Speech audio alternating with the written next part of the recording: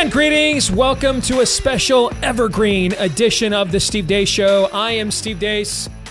He's Todd Erzin and he is Aaron McIntyre. What do we mean by evergreen? It means that today's show is new, but it is not live. You are getting original content, just not live content. We may not be alive any longer. You never know. Needless to say, we're just not here. We had to take the day off for a myriad of reasons. Hopefully one of them this time was not a potentially deadly and rare bacteria infection that I once received and hope never happens again. So we have the day off, but we didn't want to leave you hanging, man. We wanted to make sure that you got some original content. So you're getting it today with this special evergreen. Gentlemen, throughout the year 2023, and who knows when you will see this, might be later in 2023. We are taping this on June 25th, 2023, just to give the audience a frame of reference. We may talk about things and reference things that have already occurred or never did. You may see this at some point next year in 2024. Who knows? But throughout the course of the year 2023 thus far, because the show has grown every year since the last one, and I hope that continues. Like, you don't want to be the show, we didn't grow this year. I guess if you're Ben Shapiro and you have the number one, according to iTunes, conservative podcast, you get to say, we didn't grow this year. Okay? Everybody else, though, doesn't want to say, well, we didn't grow this year. So the show has grown every year, and that means the volume of notes we have received has, of course, grown with it. And we so appreciate the feedback that you guys give us. I try to read all of them if I can. It's getting harder, again, the more the show grows. It's impossible now to respond to them all. I used to respond to all of them. I just can't do it any longer. But throughout the course of the year, I have received several notes that either were too long to share on the show during a Feedback Friday, or I thought would require too long of a response on a Feedback Friday and pretty much, gobble up a lot of the time. And I've been setting those notes aside, guys, for such a time as this. And today is that day. We are going to discuss some of the notes of either longer input or longer output, maybe both, that I have been saving. But I saved them because I think what they have to say is worthwhile and worthy of us discussing here on the show. But first, a word about our friends over at Eden Pure, their outstanding thunderstorm air purifier that has generated so many 5-star reviews online and so many 5-star glowing reviews in my inbox since they came on board as one of their partners. Find out why. It's not an air freshener. It's a purifier. It gets rid of the bad stuff that's causing the odors, whether it's cooking, cigarette smoke, litter boxes, trash cans. Even that mildew smell in the basement is no match for the Thunderstorm air purifier from Eden Pure, and it's also filterless, so you won't be switching out filters out of your own pocket or out of your own time as well. Check it out for yourself. Get the 3-unit package for whole home protection and free shipping for under $200 when you go to EdenPureDeals.com and use the discount code Steve. Free shipping and all 3 units for under $200 when you go to Eden Pure Deals, discount code Steve. Once again, head over to Eden Pure Deals, discount code Steve. So you guys ready for a special 2-hour evergreen feedback, whatever day of the week this eventually runs on? Absolutely. All right. Let us begin with this note from Anthony DeMaio. I started listening to your show in the summer of 2020 during the beginning of the COVID madness. I've become a religious listener since because I admire you guys' passion, vision, and your commitment to honoring God with your life and with your show. You seem to be some of the only people in media that understand what time it is and the urgency that a time like this commands, or at least you are among the few with the courage to say so. I am a commercial airline pilot, and I live in southeast Pennsylvania. I'm 40 years old, and my wife and I have 5 children, all under the age of 13. From day one of the COVID hysteria, I rejected it completely. None of it made any sense to me, so I refused to succumb to the fear and propaganda. What enabled me to reject it so easily was the fact the same people that told me to follow the science were also the same people telling me that men can get pregnant. Working in the airline environment was torturous during the COVID era. Hardly anywhere was more authoritarian with COVID than the airlines and the airports. From the moment you walked into the airport, you were punched in the face with every single angle. The airport loudspeaker yelled at you to wear a mask and stay 6 feet apart. The ticket agent would harass you. The TSA would follow you up the same. Your gate agent would remind you every 10 seconds about the rules. And then the worst were the flight attendants. Ain't that the truth? They were the most authoritarian, dictatorial people that you could possibly deal with. I refused to wear the mask at all, which brought me all kinds of unwanted attention. Being the only person in an airport not wearing a mask amongst thousands can be intimidating. As time went on, though, I grew more emboldened and grew to love the challenge. Airline crews have their own separate TSA line, and I was routinely stopped and met with TSA supervisors for my disobedience. I had a copy of the TSA security directive document which outlined the public transportation mask mandate. In the document, it spells out the persons who were exempt from wearing a mask. Airline pilots were exempt because wearing a mask created a hypoxic condition, and the FAA regulations prohibit a pilot from operating an aircraft in such a condition. When I would ask the TSA supervisors if they had read the TSA document, not one TSA supervisor told me they had actually read it. To which point I would ask them in these exact words, well, don't you see the problem that you are the TSA supervisor enforcing the TSA document that you have never read? At that point, there was nothing they could say to me, and I would just move along. When the vaccine mandates came out, my mind had already been made up. I refused, and I also refused to file an exemption. The exemption process was egregious and offensive to my soul. I was prepared to lose my job. That part was heartbreaking. This is a job that I love and one that I have devoted my entire life to. I started taking flying lessons at 13. I started working at the local airport at the same age. I gave up a lot of my childhood to pursue this career. I was flying small airplanes by myself before I could drive a car. The thought of losing my job to this madness made my blood boil. Thankfully, through the mandates, I kept my job. God is always good. He saw my way through and gave me the strength to persevere where a lot of my friends succumbed to the pressure and either took the jab or lied about some religious conviction that they didn't actually hold. Now we face a different challenge that the spirit of the age is pushing on us. DEI and ESG are being pushed by all of the airlines with an intensity that is overwhelming. It is one thing for a business to embrace DEI and have their core product or service suffer as a result. It's quite another when a business whose product does this and their product is safety driven. People will die. Crashes will happen and people will die. DEI is being applied to every level of the airline industry, and of course the most concerning application is in pilot hiring. Traditional standards for new hire pilots are being obliterated in the name of DEI. It is truly demonic. We are being told that this is the golden rule and that hiring more trans pilots makes us safer.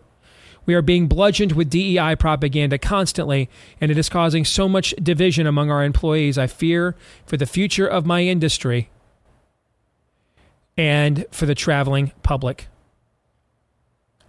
I would like to speak with you in more detail about my experience with the COVID madness at the airlines and where this is going. I can think of no one better to discuss this with than you. We have to fight this. I have to fight this. And your show is the perfect platform for it. Anthony DeMeo. So, Todd, I'm going to forward you his note so you have it for the future. Okay. But your thoughts on what he just had to say. I actually think about this quite often. You know, when we're putting this together, when we're recording this show, it's the day before my wife and daughters all get on a plane together. These thoughts now run to my mind. When we go through a big city, large bridges over rivers. You know, not the craziest. Minneapolis. How many years ago was that? Maybe 20 years ago. Remember that bridge? Yeah. Like, where grown men in civilization, they build things. They make things work. Mm-hmm.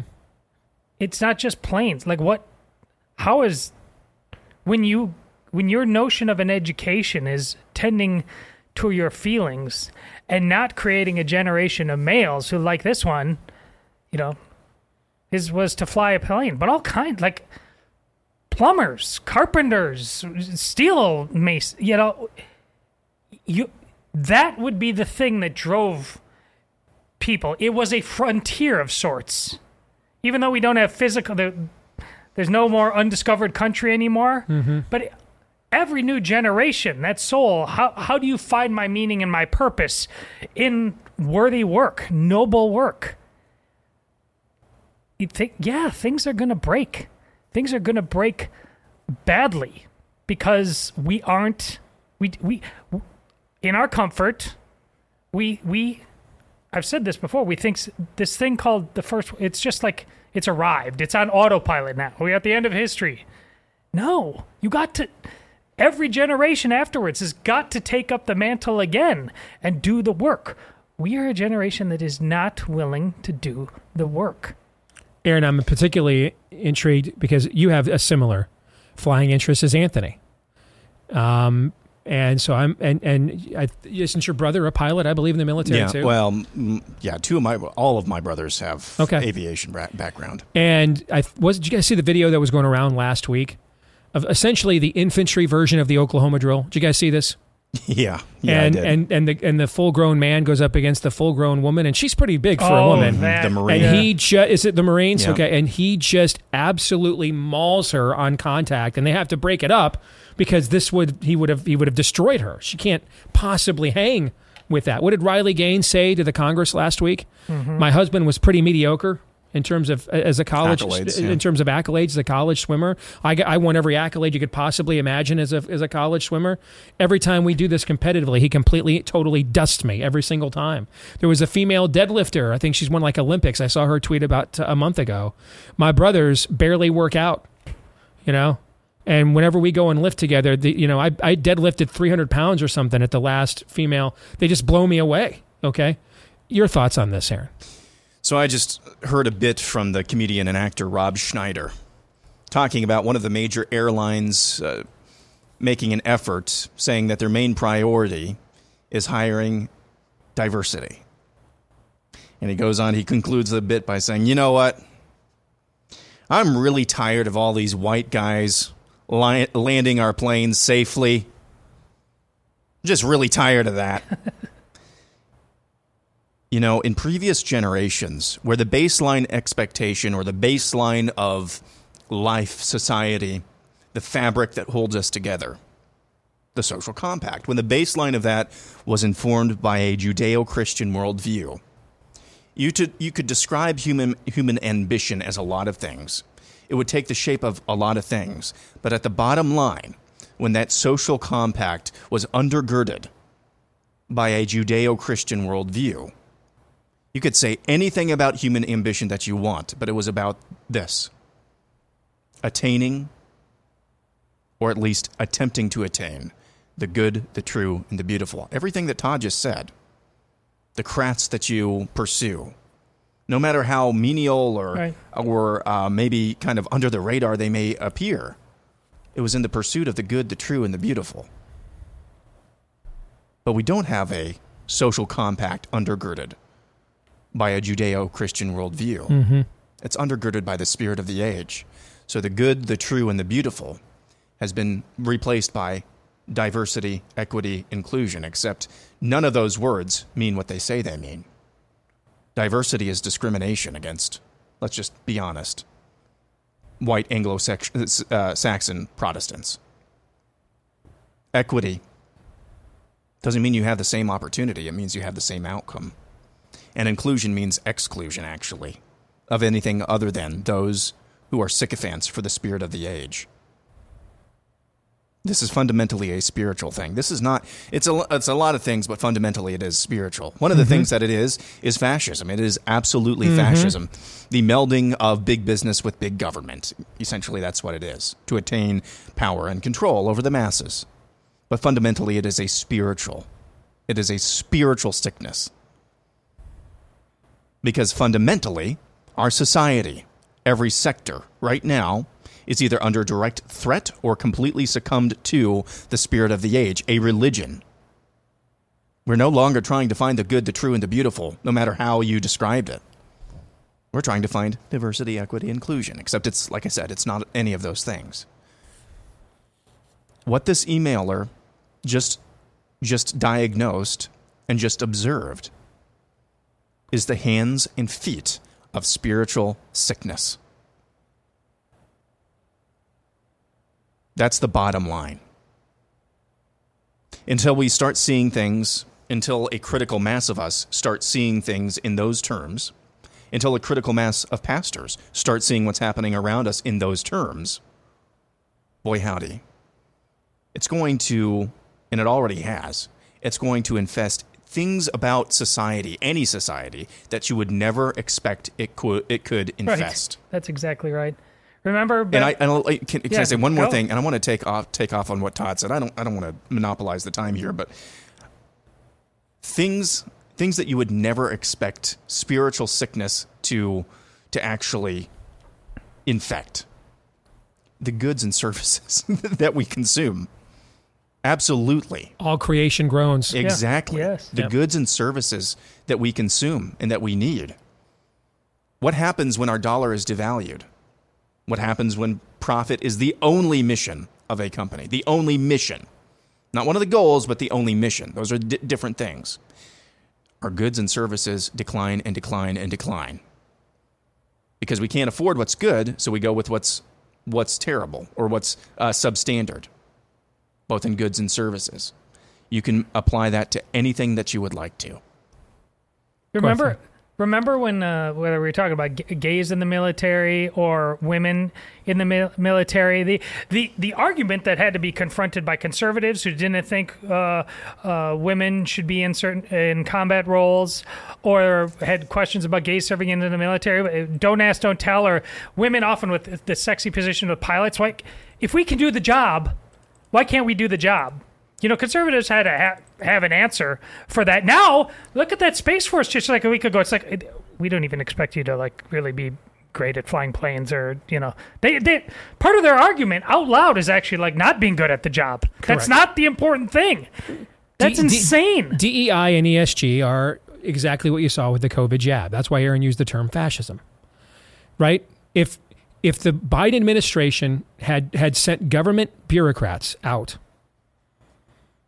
to impose a jab mandate, line people up and get you injected, that would not have gone well. But that's not what they did they? Mm-hmm. No, they just told you it couldn't work and made what are you gonna go to war against Walmart? Gonna go to war against Costco? Okay, same thing. So you have the private industry impose what would never pass muster politically. Yeah. Same thing is going on here. If they openly said. If they openly said, we are imposing standards to make you less safe and make products less sustainable, you would have seen the red wedding at the last election that maybe we all thought we deserved and should have already seen anyway. But that's not what they're going to do. They're going to have the private corporations do it. That's fascism. It's avoid accountability. Do things that don't make us accountable directly to the voters. That's what it means. All right. Let's continue. This is from Greg. Greg lives in Mulberry, Arkansas. He says, I turned 55 this year. I've been an electrician for 30 years, and it's taken a toll on my body. I've had triple disc replacement in my neck. I'm facing a third lower back surgery. I honestly don't know how much longer I can live with this. The answer should be with my Father in heaven, but instead it's my wife of 31 years and my 15-year-old autistic grandson who I would destroy if I committed suicide or died. I had the desire to turn back to Jesus, but now, after almost 3 years of not being able to work, I'm an alcoholic and I'm addicted to prescription drugs that keep me going because of the constant pain. I look at my country and realize I'm actually part of the problem. I'm asking for prayers. I understand that your plate is full, but I would be grateful. I now live off of others who still actually work, and it's a sickening feeling, and it makes me want to hate myself, Steve. I apologize for dropping this on you, someone I've never met.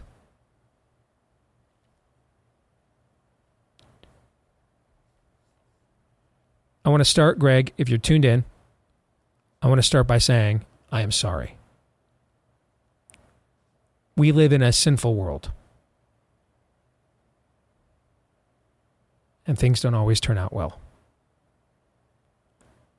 The death rate, last I checked, aside from a carpenter from Nazareth, is 100%. We weren't made to die. We weren't made to suffer. That was not the plan. But we rebelled against that plan. Thankfully, God has not been passive in the face of our rebellion, but has over and over and over again taken the initiative to bring us back into the light.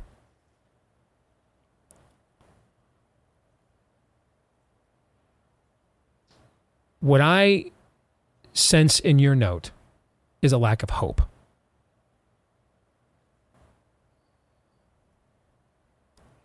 And hopelessness is the language of the enemy.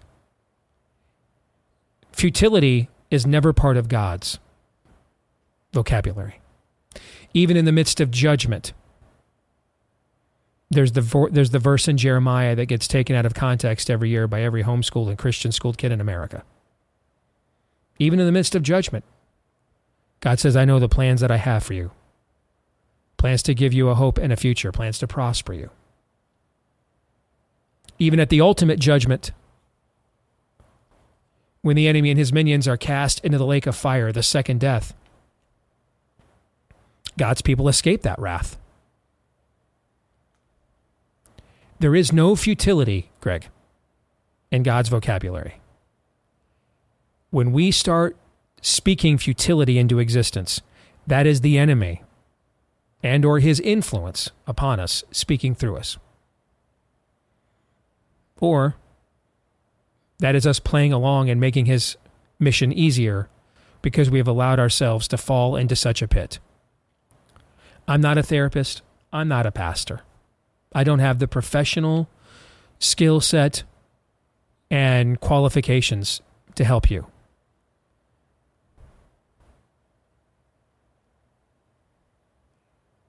What I do have for you, though, is something I do think is of value. And I want to say this to not just Greg in the audience, but the entire audience. Male or female. Age, socioeconomic status. If you have ever flirted with hopelessness.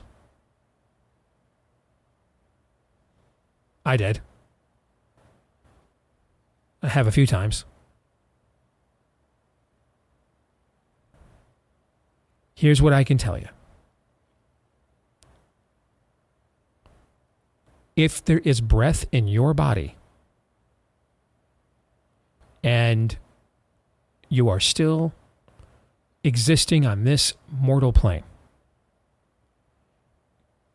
God still has a plan for you and a purpose for your life.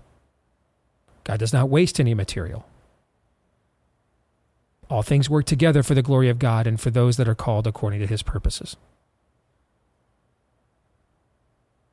God doesn't make mistakes. He didn't just say, oh, yeah, crap. We forgot to call Greg home. Missed that one. No. I don't know what it is. I don't know what it is for you, Greg. I don't know what it is for anybody else within the sound of my voice listening right now. I don't know. I am not a prophet. I'm not God. I just have read the book and I know the character of God. And on that authority, I am confident, immensely confident in saying that if you are here and breathing and able to articulate as you just did in your note, there is a purpose for you still. Now here is the challenge.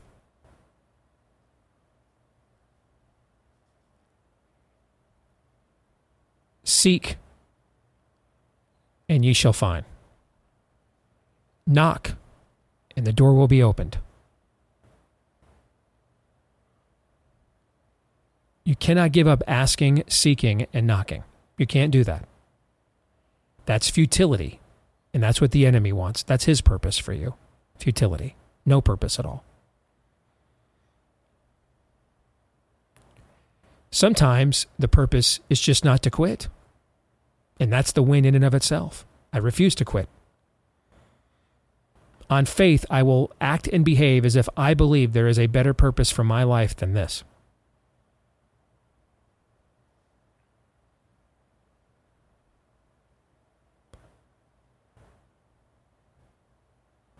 But I promise you, if you are here still and you are breathing, it's because God still has a purpose for your life. Would either one of you like to comment?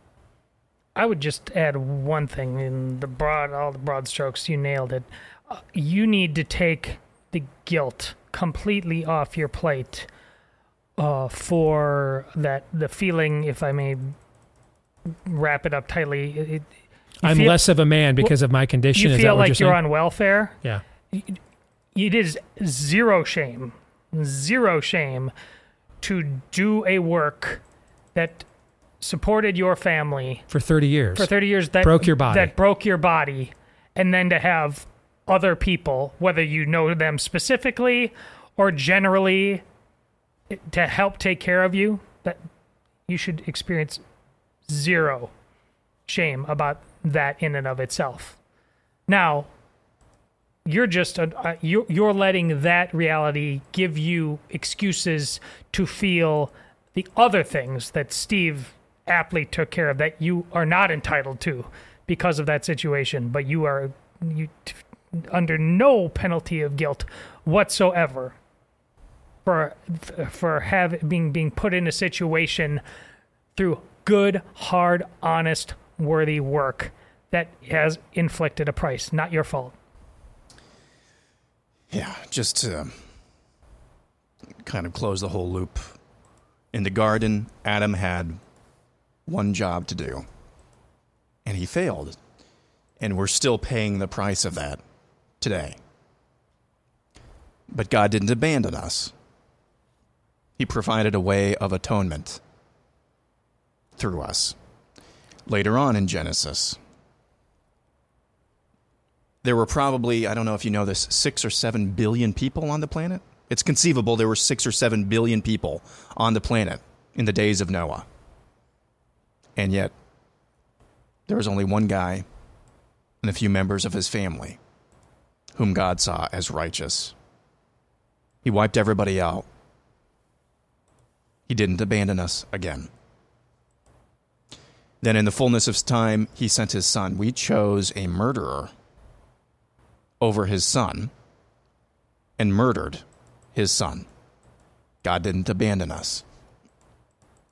That's the character of God. To put it succinctly, it's the verse that Steve signs off with, John 3:17.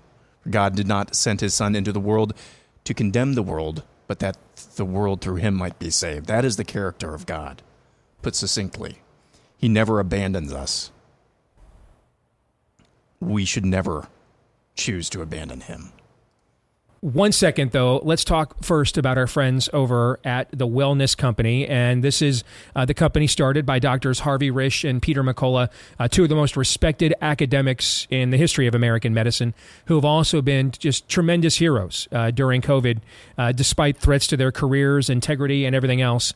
And they know that a lot of us are concerned and are unaware of really the full damage of being exposed to the toxic spike protein from COVID, either from the virus itself or from the toxic jab that they created that's just as bad, if not worse, than the virus itself. And so if you are looking to purge that from your system, get the Spike Support Formula. It's a game-changer supplement designed to dissolve COVID spike protein in your bloodstream, and you can get it exclusively at their Wellness Company, twc.health/Steve, and use Steve at checkout for 10% off. twc.health/Steve, promo code Steve at checkout for 10% off. All three of us, Greg, are saying the same thing in a different way. You don't get to quit. Jesus carried his broken body with that beam on his back all the way to the end, after being tortured to near disfiguration. He didn't quit on you. Don't you dare quit on him or yourself. The Steve Deace Show.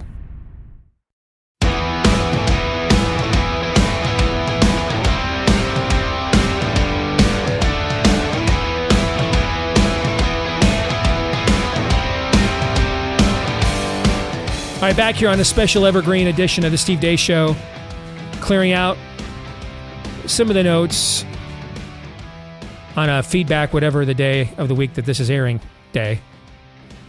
Clearing out some of the notes that either were too long for a normal Feedback Friday or we thought might take too much conversation.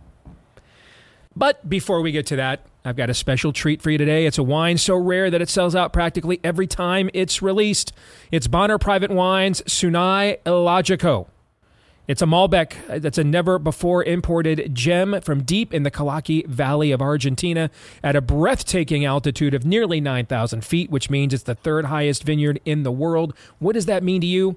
Well, it means it's highly rated at 91 points, no fining or filtration done, preserving its true natural taste, and it also boasts a staggering 10 times more resveratrols than your average red wine out there. You cannot beat it. And Bonner Private Wines is the sole importer of this amazing Malbec. If you want to get a bottle, act fast. It sells out quickly. Don't miss your chance. If you visit BonnerPrivateWines.com/Steve, BONNER, BonnerPrivateWines.com/Steve, and you'll get other wines there for over 50% off as well as free shipping at BonnerPrivateWines.com/Steve. Let's continue with this note. This one is long from Patrick Johnson, but I think it'll be worthwhile. That's why we're sharing it. He wrote this on March 31st, 2023, and he writes, I lost my dad last week. It was sudden and I believe completely avoidable. No, he did not have COVID or die from vax injury, but I am convinced COVID killed him nonetheless. He was the healthiest 75-year-old you'll ever meet. No medications, no COVID jabs. 7 years ago, he fell off a horse and broke ribs and refused pain meds. He was a tough dude. He was having trouble breathing, and we checked his pulse oxygen, and it was in the low 80s. We tested him for COVID, even though he had no other symptoms, and he was negative. He was very wary of going to the hospital due to the COVID death care protocol and did not want to be vented. We convinced him to go to the ER at a corporate hospital in a very affluent section of the DFW area. After we described what was happening to the attending doctor, the first two questions asked were, did he get the COVID vax? And does he want to be put on a ventilator? It seems even in March of 2023, if you come to the ER with breathing issues, they are still following the COVID death care protocol. They even gave him the obligatory low dose of, and I can never pronounce the dexamethasone, I think it's dexamethasone. Long story short, after an EKG and an x-ray of the lungs, it was determined he was in congestive heart failure. His lungs had some fluid and were very inflamed. His breathing was not improving, so eventually he was put on the BiPAP mask. They told us they could not perform a heart catheter to see what was going on until he could breathe laying down, which to us meant the lungs should be the priority. However, they refused to give him more steroids because they said that would increase his heart rate, which might make his heart fail. So because he said he did not want to be vented, they basically did nothing. He struggled in the mask for 2 days. In the early hours of the third day, the mask was removed so he could pee. For some reason, the attending nurse was not paying attention to his oxygen level, and his pulse oxygen fell to 53, and he passed out. At this point, she put the mask back on, but he coded. It was 4 a.m. They got him back after 31 minutes and moved him to the ICU, where, ironically, they put him on their beloved ventilator. 2 days later, he was gone, having coded 2 more times and on 2 separate mornings at 4 a.m. That ICU was a dark place. During our 3 days waiting there, we mourned as 4 other families lost their loved ones up until it happened to us. I cannot imagine that prior to COVID this would have ever happened. An otherwise healthy 75-year-old man comes in with congestive heart failure and he has no chance. In 2023, here are a couple of observations. Number 1, COVID is still their sacred cow. Number 2, the doctors hide within the silos of their field. The only doctor we saw during this time was the attending physician in the ER the first night. We never saw a cardiologist or a pulmonologist at all. Their instructions were relayed to us by the nursing staff. There does not seem to be any doctors willing to take charge. Risk is used as an excuse to do nothing. It seemed that their inaction was caused by perceived risk that any other action might cause something bad to happen. You'll get more humanity, care, and love from the cleaning staff than you will from the nurses or doctors in the ICU. Yes, there were a few really caring nurses, but the majority we interacted with were cold-hearted robots or worse. Once your loved one is on a vent, they begin a full press on the family to grant do not resuscitate and to remove them from life support. We saw that during COVID too, by the way. Even offering counsel on how to convince holdout family members. Overall, I am disheartened and disgusted with what our healthcare has become due to Obamacare and COVID. That's important to link those two. I'll talk about why in a moment. There are many things we would have done differently, and sadly, I will live the rest of my life wondering if that would have made a difference, and dreading the day that my family will be subjugated to the inhumane Borg it has become. My recommendation to the audience: 1, if they ask if you or a loved one has been vaxxed, lie and say yes, even if you haven't. Number 2, if they ask if they can vent you or your loved one, say yes, but it depends on the situation. Number 3, demand to talk to the specialist physicians and get second opinions if you can. Do not take a passive role in the situation, even if you are in a state of shock. Number 4, watch your loved one and the attending nursing staff like a hawk. Most will be extremely competent, but it only takes one not to be. Number 5, be awake at 4 a.m. That seems to be the witching hour. Sincerely, your loyal viewer and listener, Pat.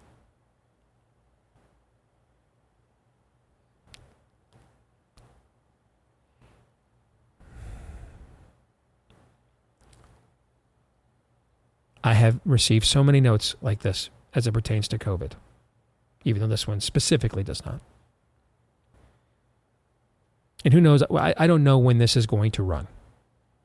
Maybe by the time this runs, Donald Trump is president, won the nomination, in prison, was defeated. I don't know.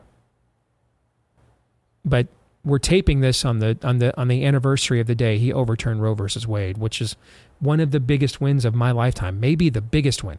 Certainly it's up there with watching the wall come down when we were kids, stuff like that. I mean, both of those were shibboleths of the damned, Todd. We got to see both of those shibboleths destroyed in our lifetimes. Yeah. And yet, why, at the time that we were taping this, have I been so merciless on him where COVID is concerned? Because, folks, I have received countless notes like this from countless families.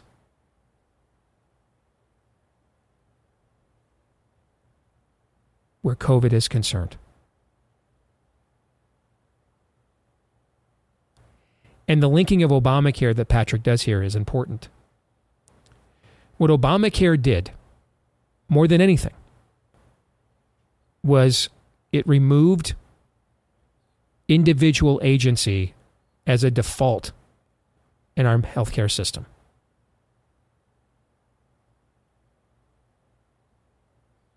Very seldom anymore will you have a physician that will actually guide your care. He will follow CDC, he or she will now follow CDC protocols. And unless you're lucky to get a good one, or you know what you're talking about, so you know what questions to ask, they will just follow the protocols from on high, as Obamacare dictates.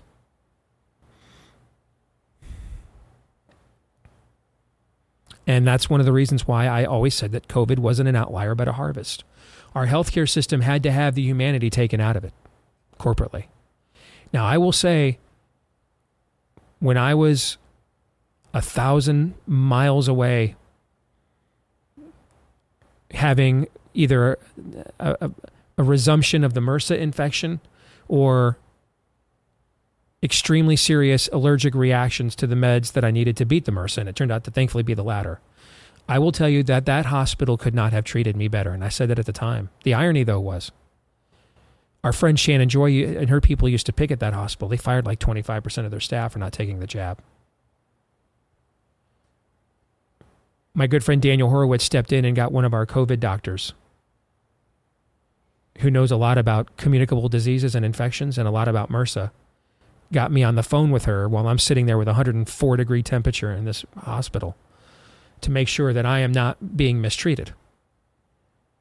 One of the key moments of that weekend is the attending ER physician overheard me talking to her in my makeshift room and came in the room. Now, I mean, I'm totally fine with that confrontation. I was ready for it. But something happened I did not expect. And I'm just going to say that's the Lord, man. He actually wanted to hear what she had to say and got on the phone, and they consulted together right there in front of me. He had a humble spirit. And then after the call, we had a very enlightening conversation about how it's been difficult since COVID to keep the esprit de corps in the department together, and people just felt like they were pitted against each other by the system, and friends aren't talking to each other. And I mean, no one got into the healthcare field. Let me put it this way. Lots of people get into the healthcare field because it pays well. Okay. No one lasts probably more than a week in an emergency room in any city in America unless they truly care. At some point, truly cared about helping people. You know what I'm saying? I mean, you're on the front lines. People aren't always the nicest. They're the most scared. If you are serving, and I know my mom was an ER nurse for a time.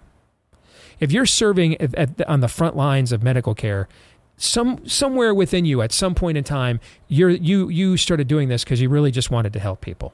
Because that's not the place you go to just sit there and cash checks in the medical field. Fair? Mm-hmm. And after him and I had that talk, man, I got to tell you, I went out of my way every time a nurse treated me well, anybody medically there in the medical department treated us well and was nice to us. I could not have been kinder. And before I even found out if they were going to be nice to us, I took the initiative to, this is not the Steve Deace thing. Introduce myself, create small talk. Not how I roll. No. Okay. But I did it here because I wanted them to see. I appreciated that they were there for me and helped me. After the fact, Amy and I spent a good deal of money. Actually, we sent the emergency room a massive goodie bag a couple weeks after I got out of the hospital and came back home. Now, were they very good to me because I was good to them, or was I good to them because they were good to me? You know what the answer to that question probably is? Yes. But I say this if you're the frustrated healthcare worker, and if you are, I feel you. I'm a mama's boy. My mama was one of those for many years. If you're Patrick and you've got one of these horror stories, trust me, I feel you, because I have read this story, something like it, so many times the last few years. I don't know a way out of this, but I do know what we can't do. We can't lose our humanity, man. We cannot let them make us turn on each other at this level. We just can't. We have to choose to rise above. We have to choose to love each other and treat each other better. Because the forces in the unseen realm that are creating these sorts of atmospheres within our medical field, trust me, the prime directive is to get us to lose our humanity and turn on each other. And we just can't. We can't give in to that. That's what Jesus means, man. Pour hot coals on your enemy's head. We cannot give in to that. What do you guys think? An interesting story was printed, I think, a week before we taped this. It was interesting. It was about how our basic lack of community, it happened through one of our blessings and freedoms. Our ability to not be Samwise Gamgee. You recall, it's a poignant, beautiful moment at the beginning of the first movie, Fellowship of the Ring, where he's about to go further than he's ever been. He's come to the edge of a farm field. And he said, this is the furthest I've ever gone in my entire life. Well, now, from my daughter's going to colleges in other states, people picking up and moving. It's very common. I'm going to visit my grandkids in this other state. They talked about with that expansive freedom. We have one of the costs has been community. You don't know people who live on your block. You don't know people who are in your church quite often because they're too big. And I bring that up because I think this speaks to this. We've got to try harder than ever before to overcome that. That whether you are a doctor or whatever you're doing, that's a human being in front of you. It's not a distraction. It's not a road bump. It's not a disease. It's a human being. Our comfort and our complacency and our first world problems have way more caustic consequences than we need to understand. I've expressed the week that we're taping this, I think a couple of times off the air, that the temptation that I face and succumb to, I'll be honest with you, multiple times, is regardless of what cult we're talking about, whether it's the Spirit of the Age cult or another cult, is just to go all Jonah on these mofos and just say, have it your way. God's judgment is coming. Start slapping each other with the fish, fish yourself to death, the Jonah VeggieTales version of it. It's not a righteous thing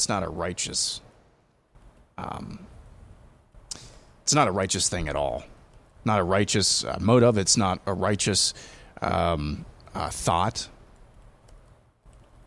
Because what we're seeing now, and this email spells it out, is that's actually the other side's.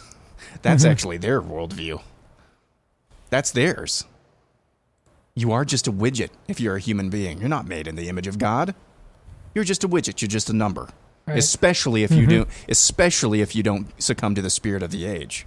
You're less than that, actually. We can't do it the other way, though. You're just a healthcare worker. You're just a part of the cog in the machine. You can't do that the other way as well. And that's the temptation that I face on a daily basis. Because, boy, howdy, do we not have examples? Do we not have things that could justify that? In our own human reasoning, oh, absolutely we do. But that's not righteous indignation at all. That's actually quite from the pit of hell. That's extremely well said. We just can't. Now, I want to make sure this is clear, though, too.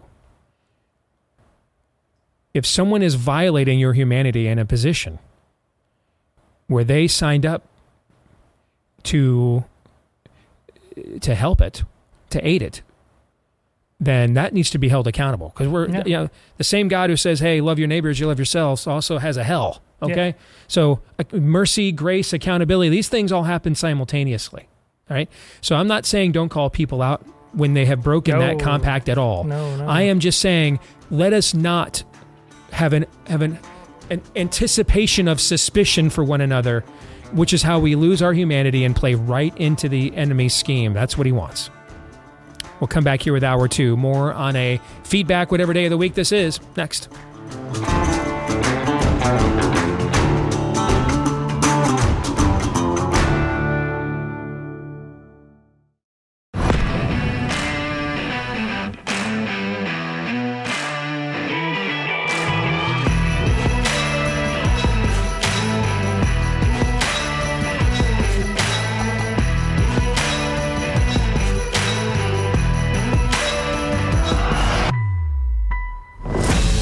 Back here on Blaze TV radio and podcast, not live but new. You are listening to an original show. It's just an evergreen here. We are off today, but didn't want to leave you hanging.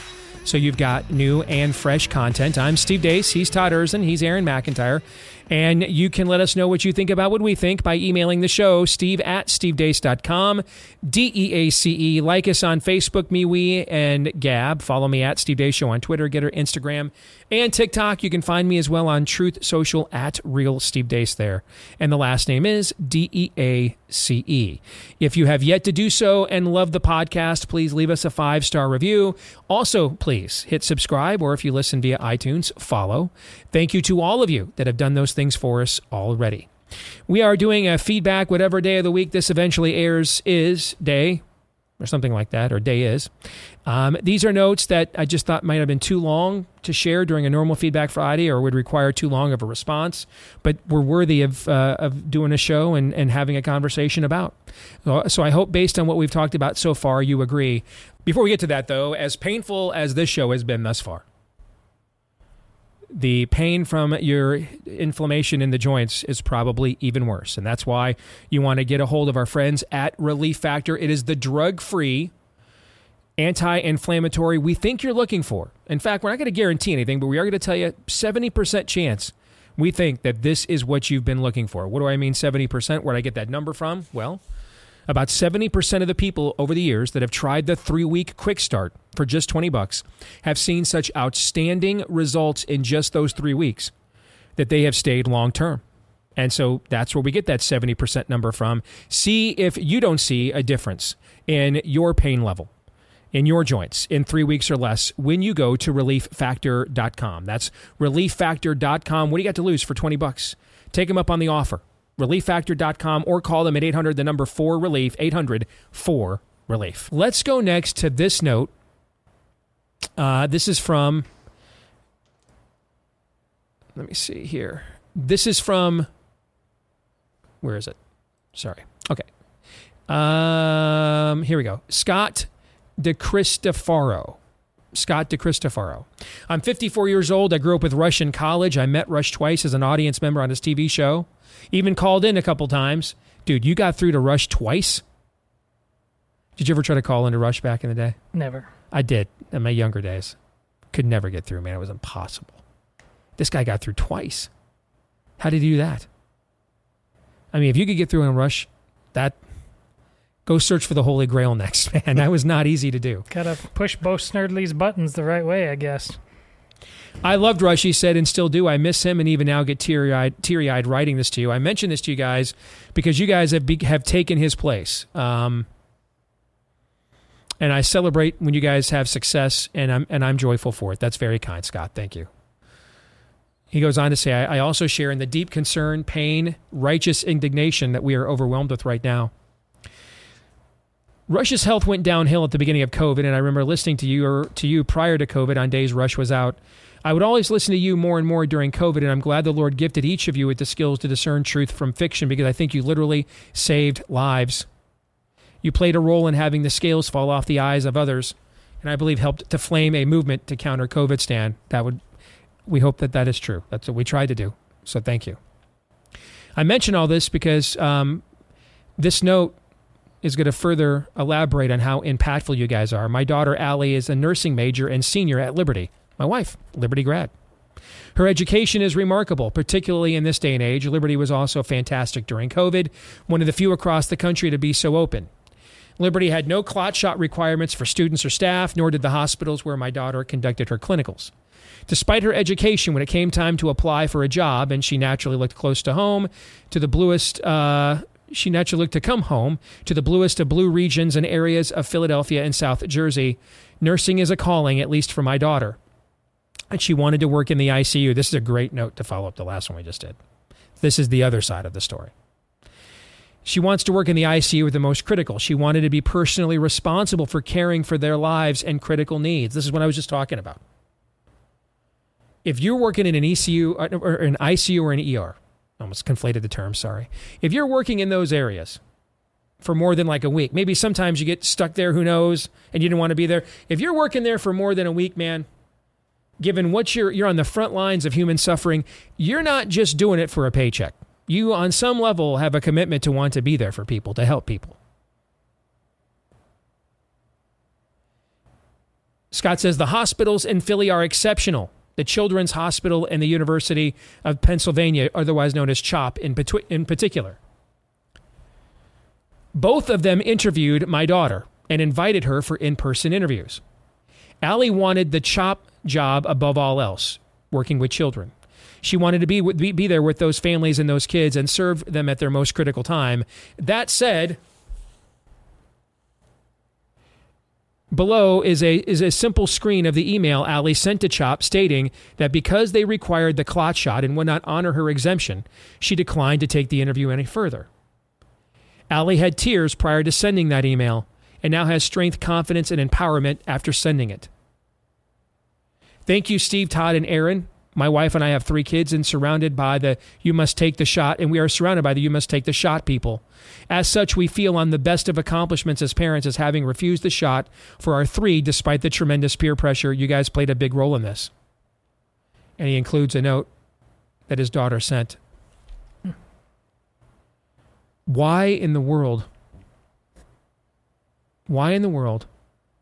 if she's just graduating from nursing school, what do you think she is? Probably 23, 24, 25, somewhere in there probably. Okay.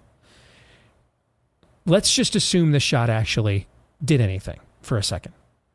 Let's just assume. What would be the purpose in demanding that young women of childbearing age be required to take an experimental shot, given the exceedingly low risk COVID presents to them, what would it be? There would not be one.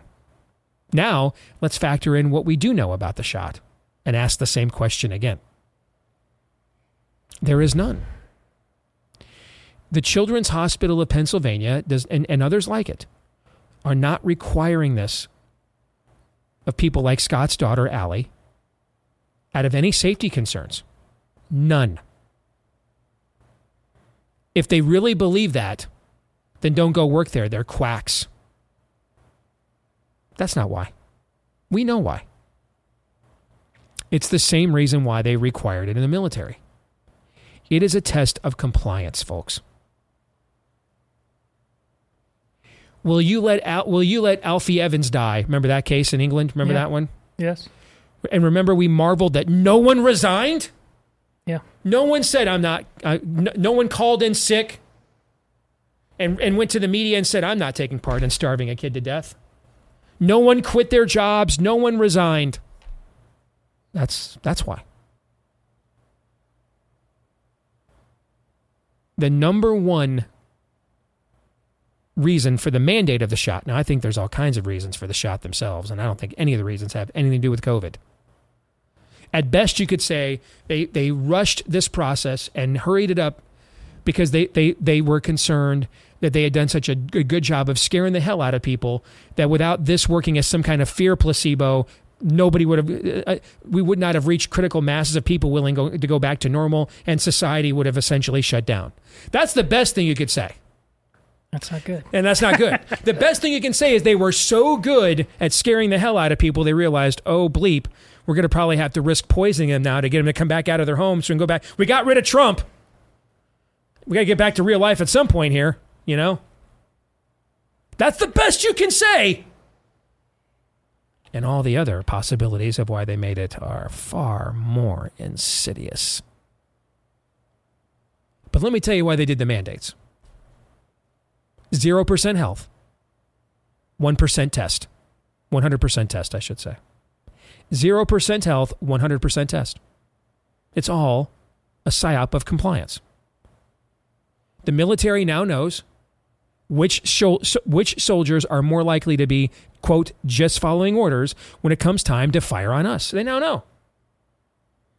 I mean, if you're just completely willing to completely and totally give over your own bodily autonomy at every level, including your conscience,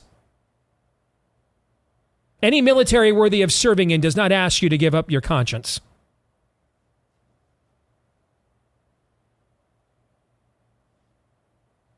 Prior to COVID, there was a movie made about a conscientious objector who was nominated for Academy Award, a Mel Gibson film. This was a guy who was a pacifist, didn't want to fire on people in World War, didn't want to fire on Nazis even. They still found a way for him to serve. He still served with dignity, with honor. They found some place for him to serve. Now, understand, respect for conscience doesn't mean everybody was nice all the time. That's how we take respect. I was affirmed and I felt good. That's not what we mean. You're guaranteed no emotional affirmation at all in this life. So get over it. But they did find ways for him to serve his country with distinction, and he did. That's what the movie was about. And it's a true story. We don't want those kinds of people, though, anymore. Conscience out, compliance all the rage. It's about compliance. Now they know. They did the PSYOP. They ran they ran the numbers, and I mean, do you know how many people that weren't Christians refused those shots in the military? I promise you that number was exceedingly low. This was a purge. And that's what they did to the healthcare industry too. We have to know. When we say, hey, we need you to go back into that family for a fifth time and convince them to sign that DNR, who will do it? Or who will say, man, I'm not going back out there again. They don't want to just sign off they don't want to just Terry Schiavo their loved one. Come on. Now they know, right? Now they know. Doesn't mean that everybody that complied is 100%. to say yes in those moments, either in a military or a healthcare uniform, but they are far more likely to say yes than the people who said no, right? The odds are way greater. That's what it was. A compliance test. Almost every remedy of COVID was a compliance test of the general public.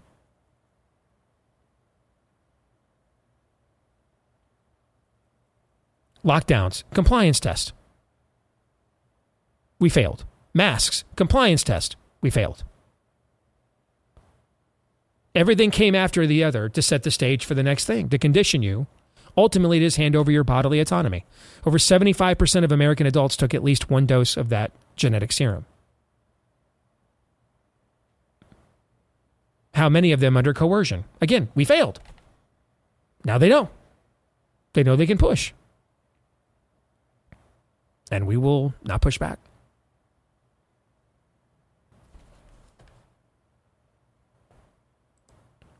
Liberty University is the leading evangelical institution of higher learning in the country.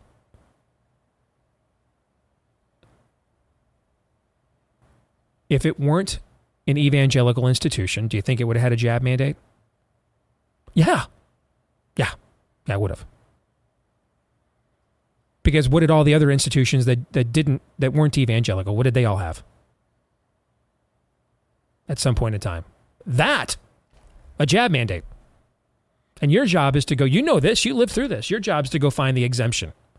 Rather than to find a way to accommodate you. Your job is to come to us for permission to not be poisoned. I'm not speaking anything your family probably hasn't lived for the last 15 years. No. You know exactly what I'm talking about. Yes.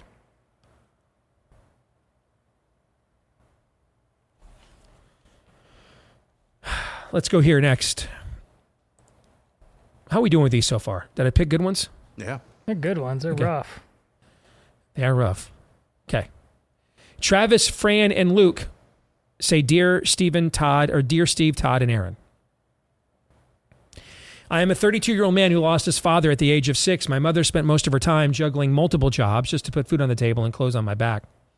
Like most kids, I tried my best to fit in and was mostly successful at that. However, fitting in seems to be our problem regarding the spirit of the age. I never used my deceased dad as a crutch, nor did I believe it was a big deal aside from missing him. I had no control of it, and I had a good head on my shoulders. Sure, I knew I missed out on throwing the pigskin around with the old man, but I didn't think it had an effect on me or my upbringing. Randomly, at the age of 6 or 7, my mom decided we were going to church. I had no idea what I was supposed to do and how I was supposed to act. It was a chore, and if I had asked why, my mother responded with, because I said so. That trend died after probably a year or two, and I grew up a knucklehead but mostly stayed in line, or just didn't get caught when I did it. As a young adult, I didn't believe in God because it couldn't be proven the way you can prove water is wet. Again, I made decent decisions. I was, quote unquote, a good person, so I believed I didn't need any religion. I pretty much summed it up as a tool to keep the wicked in line. Fast forward to the Ron Paul revolution and my big awakening. I still wasn't a believer, but it bothered me the way that the masses treated Christians. I believed in sticking up for the rights of even the people I disagreed with because I knew if I didn't, my rights eventually would be infringed. I started to listen to you all around COVID, as I have tremendous respect for those who have the balls to admit they were wrong in light of the truth, and also for Todd's relentless anti-vax stance. I thought it was based, even if I didn't agree. Now that the table is set, I will fast forward to 7 months ago when my wife and I had been going through very tough times regarding our relationship. Our marriage was full of fights, arguments, and disagreements from the start. We were mostly unhappily married for 5 years and getting worse by the day. After a week of zero interaction between us, I prayed to God. I asked him to help our marriage as he saw fit, because clearly my way was not working. It was then my life changed. She woke up before me the next day and went into the bathroom for a few minutes. I hear the toilet flush and the footsteps down the hall and back to her room, and she says, I am pregnant. My only response that I could come up with was, I know. I got up and gave her a hug and felt the shackles come off. I felt the weight of a dozen semis lift off our shoulders. I knew we were blessed by the only thing that would repair our marriage, and it came from him, divine intervention and a true miracle. Our marriage has been transformed. Our relationship with God has been revitalized, and we were blessed with a baby boy who was born in June. I weep as I write this, but you guys need to know the impact you have on your listeners. You and Todd serve sometimes as father figures that the people like me so desperately needed. A great example. And more importantly, with each day, in every episode, I crawled closer to God. And I know now we are in a spiritual war, and my wife and I are ready to serve, and we will be raising our little baby boy Luke to do the same. That one better?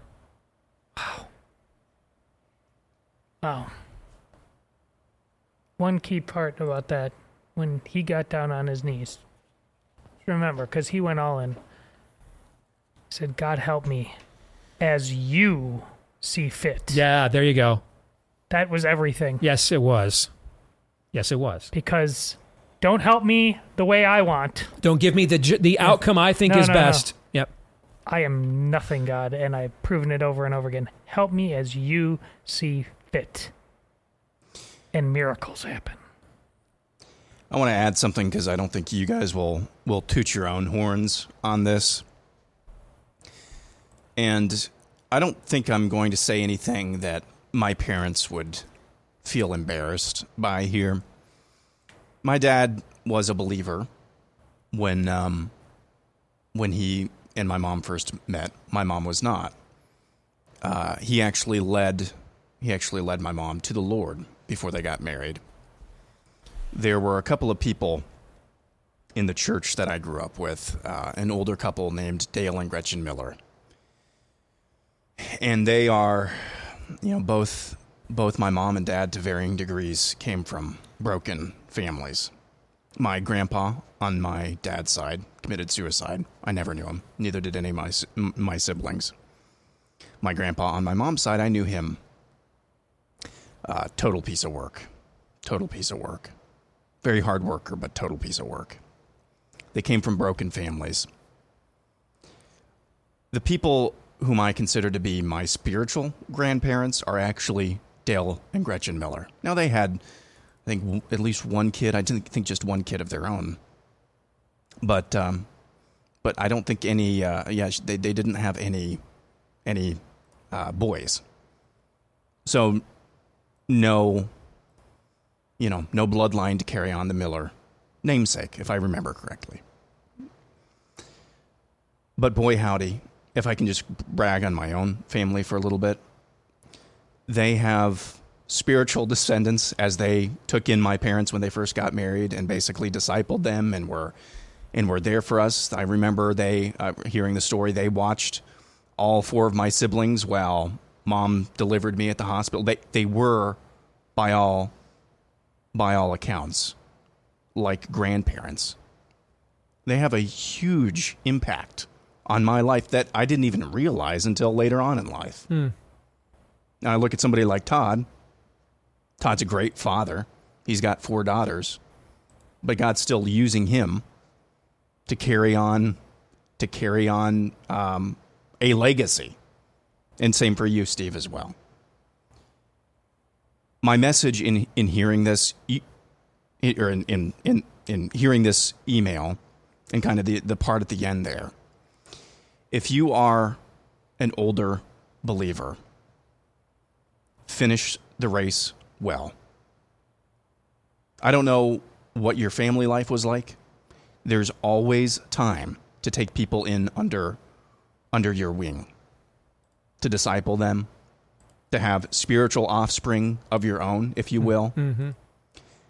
It is in spite of ourselves that God uses this show and these two guys, and I hope to some extent myself as well, for that purpose. And I just need to add that in there because I know you guys won't toot your own horn. Thank you. Very well said. Mm-hmm. Amen. And, I did not have, as you guys well know if you listen to the show, I did not have a great masculine role model growing up. And God, throughout every stage of my life, has strategically put men that I can see now in the right position to help to mentor me to the man I am now. And I want to repay that. And I know a lot of guys are hurting. I know what it's like to not have a dad say, you're ready, to get you ready, and then say to you, you're ready. Now, your turn to lead. I know what that is like. I know what that does. I know the wound it creates. I know the damage it does. I know how damaged you become and then the damage you inflict upon others because of that. I lived it, both sides of it. I was the damager. I was the damagee. I get it. And so that's why I'm passionate about this topic. Plus, frankly, I think other than our current spiritual decline that is in pandemic stage, it is the fulcrum of the collapse of the West, is this conversation right here. Mm-hmm. It's the flashpoint of it. Absolutely. Where do I want to go next? In the time we have left, let's go here. Ever since you guys read that most badass story, now this is the story of the churches that got together in Idaho when I think it was Idaho, right? When they were going to do the pedo groomer storytime hour, and they went up there and occupied all the seats and made it so they had to essentially shut themselves down. We loved that they did that, right? Okay. Ever since that most badass story, I knew exactly what I would do if a drag show for children ever came to my community. Well, it happened a lot sooner than I thought. I'm known in my community as the Mama Bear. I formed a group of women to stand up against any agendas in our school system that would harm our children. We call ourselves the Mama Bears of Forsyth County. We've been speaking at our school board meetings for 2 years now.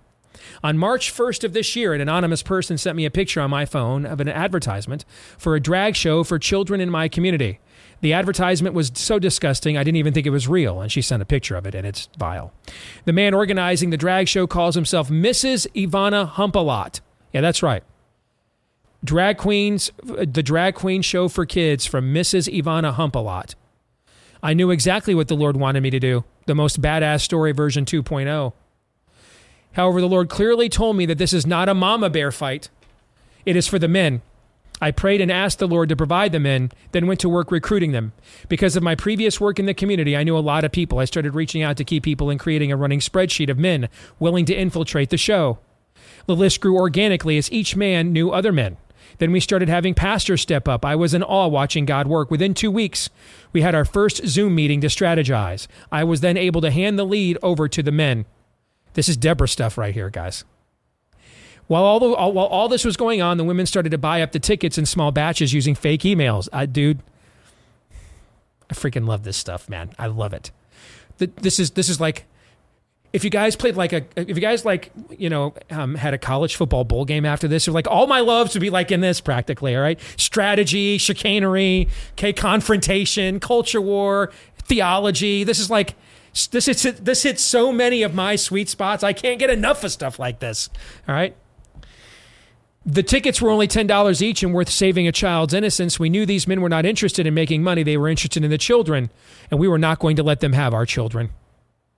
Everything we did was kept off social media so as not to awaken the opposition. Brilliant. We communicated via email, texting, word of mouth. We also had someone on the inside of the drag dude's social media accounts to keep an eye on what he was thinking, saying, and planning. A week before the show, our group had purchased 130 of the 150 tickets sold. Humpalot and his 3 other men had no idea. We planned to have a large, silent protest outside with prayer and signs while the men infiltrated the inside to protect the children. Some men planned to sit with their backs turned. Some men planned to stand, and some men planned to pray. The goal was to be peaceful, but also to send a strong message. We will not let you mess with our children. Well, 6 days before the event, Ivana Humpalot canceled the show. Somehow word got out to Humpalot that a church may have bought up all the tickets. It was the church, actually. We were ecstatic. Not only did God shut this show down, but he had the drag dude do it to himself. Our group didn't stop there. 3 days after the kids' drag show was canceled, we rallied at our local Board of Commissioners meeting and packed the room. We demanded an ordinance be passed, making this kind of an event an adult-only event. But God had even bigger plans. Due to all the negative press and pressure on social media, the local restaurant hosting shows and the drag shows in our community canceled the next 2 and announced they would no longer host any more shows. To make sure the restaurant owner would not go back on his word, the pastor on our team found out which church the restaurant owner attended and contacted his pastor, guys. Wow. This is I'm going to hold up my hand, and there better be a lit cigarette in it right now. All right? Okay? The restaurant owner is now under godly counsel. I love this. This might even be better than the first one, guys. We have now decided to form an underground action network of our local churches to be ready for whatever comes next. I hope and pray you share this story to let others know, oh, we're sharing it right now. In fact, God went beyond our expectations and did immeasurably more than all we could ask or imagine. To him be all the glory. Blessings, Cindy. Before we get to that, though, a word about Miracle Made sheets. Now, I wondered with the cooler fall weather here how these sheets would work, because they're temperature regulating technology inspired by NASA that uses these silver infused fabrics to make sure your body temperature is cool enough to get a good night's sleep. I mean, it was a miracle for me during the summer. We had a very hot summer this year, and yet this is the first time in many years I didn't have to run the ceiling fan at all to supplement the AC because of these sheets. But lo and behold, man, I'm sleeping so good I'm having a hard time getting up in the morning. Because now I get the best of both worlds. I get the Miracle Made sheet regulating my body temp on the bottom end, and the snuggly blanket over the top for the cool weather snuggles. You can't beat it, folks. Try miracle.com/Deace. Try miracle.com/Deace, and you'll get 40% off and an additional discount as well if you go to trymiracle.com/Deace and use the promo code Deace. Trymiracle.com/Deace, promo code Deace. That story is a microcosm of the American spirit. Yes, it is.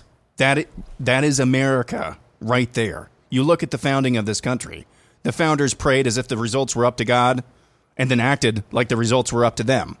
This guy, what was the very beginning of this email? Prayed that God would provide men and then started acting. That's the spirit of America right there. Yep. For a righteous cause, too. And I want to say something about this. It's really important to understand. Bro, I don't want you to take the wrong thing away from it. Was that clever? Sure, at various turns. But please don't think like that was some really advanced calculus. No. Above all, L. And then it's spacebar, spacebar, spacebar. What it was unapologetic, and it was relentless. That's the most important part. Just like, and obviously so. You're going to do what? Oh, okay. Well, we're us, and you can't beat us. The game is over. We have to go through the steps, but the game is over because we're us and you're you. Unfortunately, it keeps going the opposite way in way too many. For every example of this we have 10 the other way, where we just can't be bothered. Conviction. Yes. When I have been saying the problem is not they have a superior plan or superior ideology. Exactly. It's superior conviction. Yes. That's what you just articulated. The conviction it took to pull this off, and look what happened.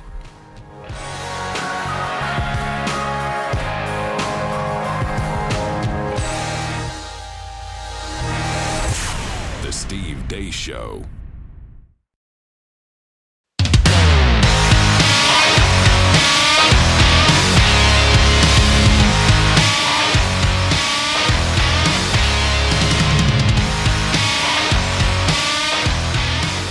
All right, back here. Maybe I should have saved that note for the end, Glorious. because that would have been it. That would have been, thank you, Jim Rome, a tremendous way to go out. No doubt about it. Just a quick word first, though, about our friends over at Constitution Wealth. They have helped align so far this year over $10 million of wealth within our audience with your actual conservative values. They understand that it's a false choice. You don't have to put profit and being a prophet, you don't have to put them at odds anymore. And they can help you with that knowledge. They can make sure that your productivity, your prosperity, that your hard work and God's grace has blessed you with can be put to work for God's kingdom as well. All right. So if you understand we're in a culture war of biblical proportions, all right, you want to get an appointment with Constitution Wealth today. Constitutionwealth.com/Steve is where you can go and get busy in building the parallel economy America desperately needs right now. That's constitutionwealth.com/Steve. Don't get loaded up on big tech and people who hate you. Constitutionwealth.com/Steve. Again, constitutionwealth.com/Steve. All right, next up is this note from David Biddle. I was recently turned on to your show. I'm not just a born-again believer, but a culture warrior as well. I want to share my family story because it is so relevant to what is taking place in our society today. We attend a traditional fundamentalist Southern Baptist church in our town. one that doesn't shy away from any topic and believes word for word what is written in the Bible. We did everything we thought was right in raising our kids. We attended church weekly and were involved in functions of the church. We supported them 1,000% in their school functions and extracurricular activities. We prioritized their needs above our wants. My daughter was my world, my sidekick. All throughout high school, she was your typical teenage daughter. She dated a guy from our church during her years in high school, a good, respectful kid from a good family who loved the Lord as well. When it came for her to go to college, she went to a school about 4 hours from home. We weren't worried at all about anything as we felt we had fully equipped her to face the world. Her first year seemed fine. She was still dating the same boy. The summer after the first year, they were more inseparable than ever. Naturally, the discussion started taking place about engagement and marriage. The boy had our blessing as long as he kept the promise to me that both of them would finish college before moving forward beyond that. This is where everything in our world fell apart. After returning to school for the fall semester, unbeknownst to us initially, she got grabbed by the lesbian cult. By November, she had broken up with her boyfriend of 5 years and was fully immersed in the rainbow cult and was now dating girls. She finally came forward to us, and we naturally had the emotions of anger and heartbrokenness. I tried for the better part of a year to talk to her about her decision, and she kept insisting it was her choice to do this, and she just likes this better. She ended up dating another girl, and within a year of her conversion, she was, quote, engaged. She became militant towards us for not embracing her choices. We were getting the typical slurs like homophobes and bigots. She kept insisting we didn't love her because we weren't embracing her. She was filled with anger and rage toward us. It finally got to the point where she told me point blank that if I didn't change my beliefs, then she was done talking to us or having anything to do with us. Steve, she basically demanded we deny our faith. That was demonic words coming from her mouth. In our time, arguing and battling, whatever you want to call it, I have no doubt I didn't handle it perfectly. No doubt said things wrong or handled myself wrong, but one thing I always came back to with her was that she had chosen to enter a lifestyle that she always knew was improper and immoral. That I was going to continue to hope and pray that God would call her back, and until that time came, I was not going to give in. Affirmation is not love, it is condemnation. I told her repeatedly that the most unloving thing I could do as a father was to pave her path to eternal damnation, and if I, as her father, affirmed her choices, that I would have failed her completely. I told her I didn't care if I was the last person on earth who was holding out, because I had faith that one day she would come back, and when she did, she would know that everyone that affirmed her lifestyle had harmed her, and I was not going to be one of them. That she would truly know what love is when that day comes, because we'll know that as much as it pained me, because she will know that as much as it pained me to lose my relationship with her then, it was because I didn't want to lose her for eternity. Needless to say, it has been 3 years. I haven't physically seen or spoken to her in 2 years. She has my number blocked and moved to another state with the person the government labels as her wife. Steve, all of this stuff is demonic. Satan knows that the family structure is God's greatest weapon on earth against evil. The greatest way Satan can grab dominion is to tear apart families of believers. Parents will do anything for their kids. Almost all parents would not risk losing their relationship with their kids over this, so almost all cave in and affirm. They will have to answer for that one day. This is the hardest thing imaginable.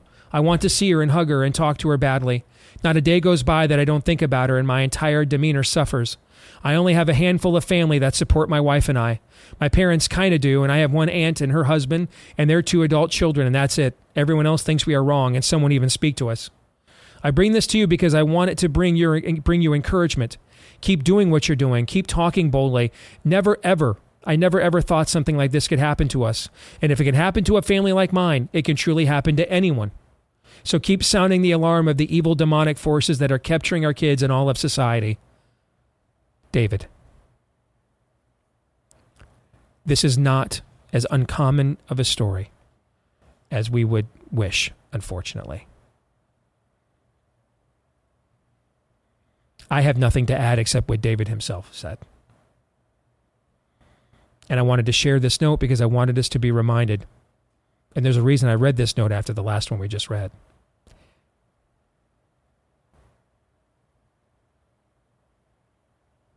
The level of conviction here.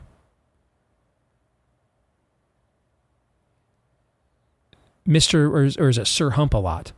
Sir Hump-A-Lot has a lot of conviction, and others like this person have a lot of conviction to infest your children. A lot. A lot of our institutions have a lot of conviction to infest our children. And it's going to take a lot of conviction to stop them from doing it. And if if they have come to the point that they can penetrate the bubble of families, even like the one that David articulated here, understand that this thing has metastasized deeply into our culture. And the only way out is through.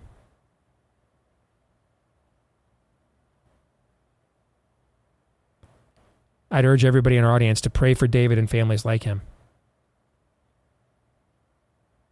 to maintain their conviction, and that the Lord would reward that in this life or the next. Either of you have any thoughts?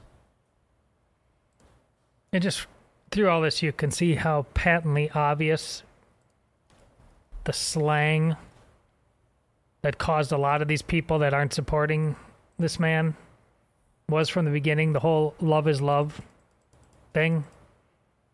Because this is a father who's implementing a standard to keep right relationship, to keep connection. Where's the love from the daughter? The casting all people who don't agree with you out into the leper colony? People that raised you? That whole love is love thing. I mean, the connective tissue of blood. Like he wasn't your blood father, but Steve, even you'll every once in a while bring Dave Dace was toxic to me on many levels, but I did learn some things from him. Said this, that family, you try to redeem things the best you can. That's what we learn through family, the people we just have to live with for a while. It's not always possible, but Steve has told you how he found grace even in the seemingly unredeemable. That's what he's learned through real love, God in his life. This whole love is love thing, look what it did. They're the biggest tyrants.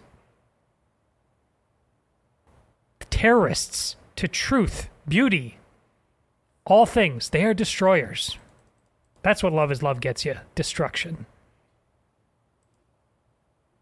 Christ warned us that this type of dynamics within families would happen for his name. Mm-hmm. Yeah. And you are being I did not come faithful. to bring peace but a sword. Yeah. You are being faithful to Jesus through this incredibly... Listen, at the time we're taping this, my son Ben, not even 2 years old, I don't want to imagine the day when he's older than this, actually, but I know that day is coming. And even now, I bristle at the thought of him going through something like this, being tempted in the ways and following through on that temptation in the ways that your daughter has been. So, I'm not in your shoes exactly, but to some degree, I kind of understand that. But I think each of us here can think of examples of fathers. I'm thinking of one right now. Of fathers whose family, whether it's the wife or the children, have gone through something like this. And instead of turning to the direction that you turned, or staying the course that you were on, completely capitulated. And boy, howdy. You want to talk about destruction. That guy's a shell of himself. Not a real person, really. Not a real person. For the sake of family unity, has completely sold out. And it's just he's a joke of a male. Just a joke of a male. And you would be too. You would be too right now. But by God's grace, and props to you, brother, you stayed on the narrow path. Amen. Let's close with this one. My father was a boy living in Germany when Hitler came to power. He watched Germany lose itself in madness, supporting Hitler to the country's own ultimate demise. He never asked why God allowed this to happen. My father was from East Prussia. His family had to flee because the Red Army came at the end of World War II and murdered 3.5 million East Prussians and displaced 15 million. They were Christian people with their own unique culture that was extinguished. History doesn't even recognize that these events happened. They are forgotten. He never asked why God allowed this to happen. During the war, he was drafted into the Hitler Youth at 15 and ordered to man an anti-aircraft gun. As things turned badly for Germany, he was ordered to be a partisan behind enemy lines. Starving and having no idea if his family was still alive, he managed just barely to avoid capture. He witnessed unspeakable things immediately after the war. He never asked why God allowed this to happen. He found his family living in West Germany and started to rebuild his life and even achieved a university degree there. No one would hire him, though, because of his refugee status. He never asked why God allowed this to happen. He was offered a chance to come to America, assuming he could prove that he had an education, a job lined up, and someone willing to sponsor him. When he came to America, his employer, a farmer, tried to enslave him by providing little food and no pay, knowing he knew little English and couldn't communicate with the authorities. He never asked why God would allow this to happen. He managed to work different jobs until one day, during the Korean War, he received a draft notice from the U.S. Army. He survived his second war, refused the GI Bill, but was granted citizenship for his service. When asked why he refused the GI Bill, he said a good American does not take that which he can provide for himself. He never asked why God allowed this to happen. Eventually, with lots of hard work, he managed to do well in America. He took night classes to learn computer programming. He got hired by IBM and worked on the Apollo program to put man on the moon. He got married, had 2 sons who he raised with the eternal wisdom of God and ancient principles thousands of years old from East Prussia that passed from fathers to sons. He raised his sons to be men toughened to survive with the understanding that it doesn't matter how secure you think you are in your society, it can end much faster than you can imagine. He could have paid for cars and education and all kinds of other luxuries for his sons, but he believed in them and wanted them to earn their own way in life. They were made to work as soon as the law allowed at 14 years old. Since he lived through so much evil, he could easily predicted the creeping collectivist evil that now overwhelms the left or the West. You see, he had seen Nazism and communism up close and personal. He knew this was always the end result since the Cultural Revolution in America started in the late 60s. Such man-made evil doesn't stop. It must be stopped. And America, even then, was too ignorant and decadent to stop it. He passed away in 2018. His sons now witness the undoing of the West that he predicted to us. We do not ask why God allowed this to happen because we live in a fallen world and every one of us deserves condemnation and suffering for our sinful nature. The world is supposed to be broken and given to the devil and his evil. We Christians were warned by Christ to look to heaven, not to the earth. My father frequently told his sons that every man will choose something to stand for. Either they will choose in how they live or how they will choose intentionally. Choosing the right thing to stand for is the most important thing you can do in your life. My father's sons chose long ago to stand for Christ and to never let themselves be swept up in the madness of worshiping another sinner. As Christians, we must all come to Christ like beggars because we believe Christ showers us with forgiveness. Now one sinner is above another. A man dressed up as a woman is not below the pious Christian mother. The drug-addicted and lost child is not below the straight-A student who goes to church every Sunday. All are miserable, wretched sinners deserving of hell. Now one politician is worthy of the praise and idol worship so many people lavish upon them. There is only one Savior, and he is Jesus Christ. So when it comes to choosing our leaders, it is quite simple. We must seek the one who will most follow Christ, the one who will confront the sin but love the sinners. The one who shows you the path to a better life but doesn't walk it for you, nor demands that you walk it yourself. For one of the greatest freedoms we have is the freedom to fail. I leave you with a quote from a prayer that my father frequently shared with us as his sons. Hard times create strong men. Strong men create good times. Good times create weak men. And weak men create hard times. That is from G. Michael Hoff.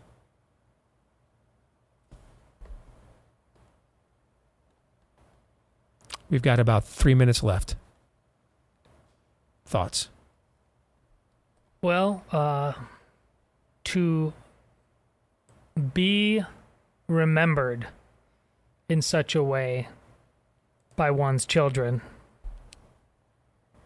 there's no better honor. Amen. My goodness. Go forward and do likewise. Look at those little ones in your care. In my case, medium-sized ones. And go and do likewise. It's always important. It's certainly as important as ever right now as darkness falls. Amen. And taking off of the commentary there about in God's eyes, the state of our souls, not looking down at somebody else because they look different or are even opposed to God's kingdom. That's a difficult, almost impossible, and it is impossible on our own means. It's an impossible thing to have compassion, have true compassion for the people, the armies of the spirit of the age, who are set against God and his kingdom. But yet that's exactly what we are commanded to do. And God bless you. I mean, it's the Dietrich Bonhoeffer quote that I always butcher, but it's the narrow way. Ultimately, that's hard. But there is no other way at the end of the day. There is not. Was this worthwhile, do you think? Oh, yeah. Yep. I think there were a lot of very poignant things said by our audience with these emails that we shared today. And I hope in some way they have convicted, encouraged, inspired you over the course of the last 2 hours. Until the next time, John 3:17.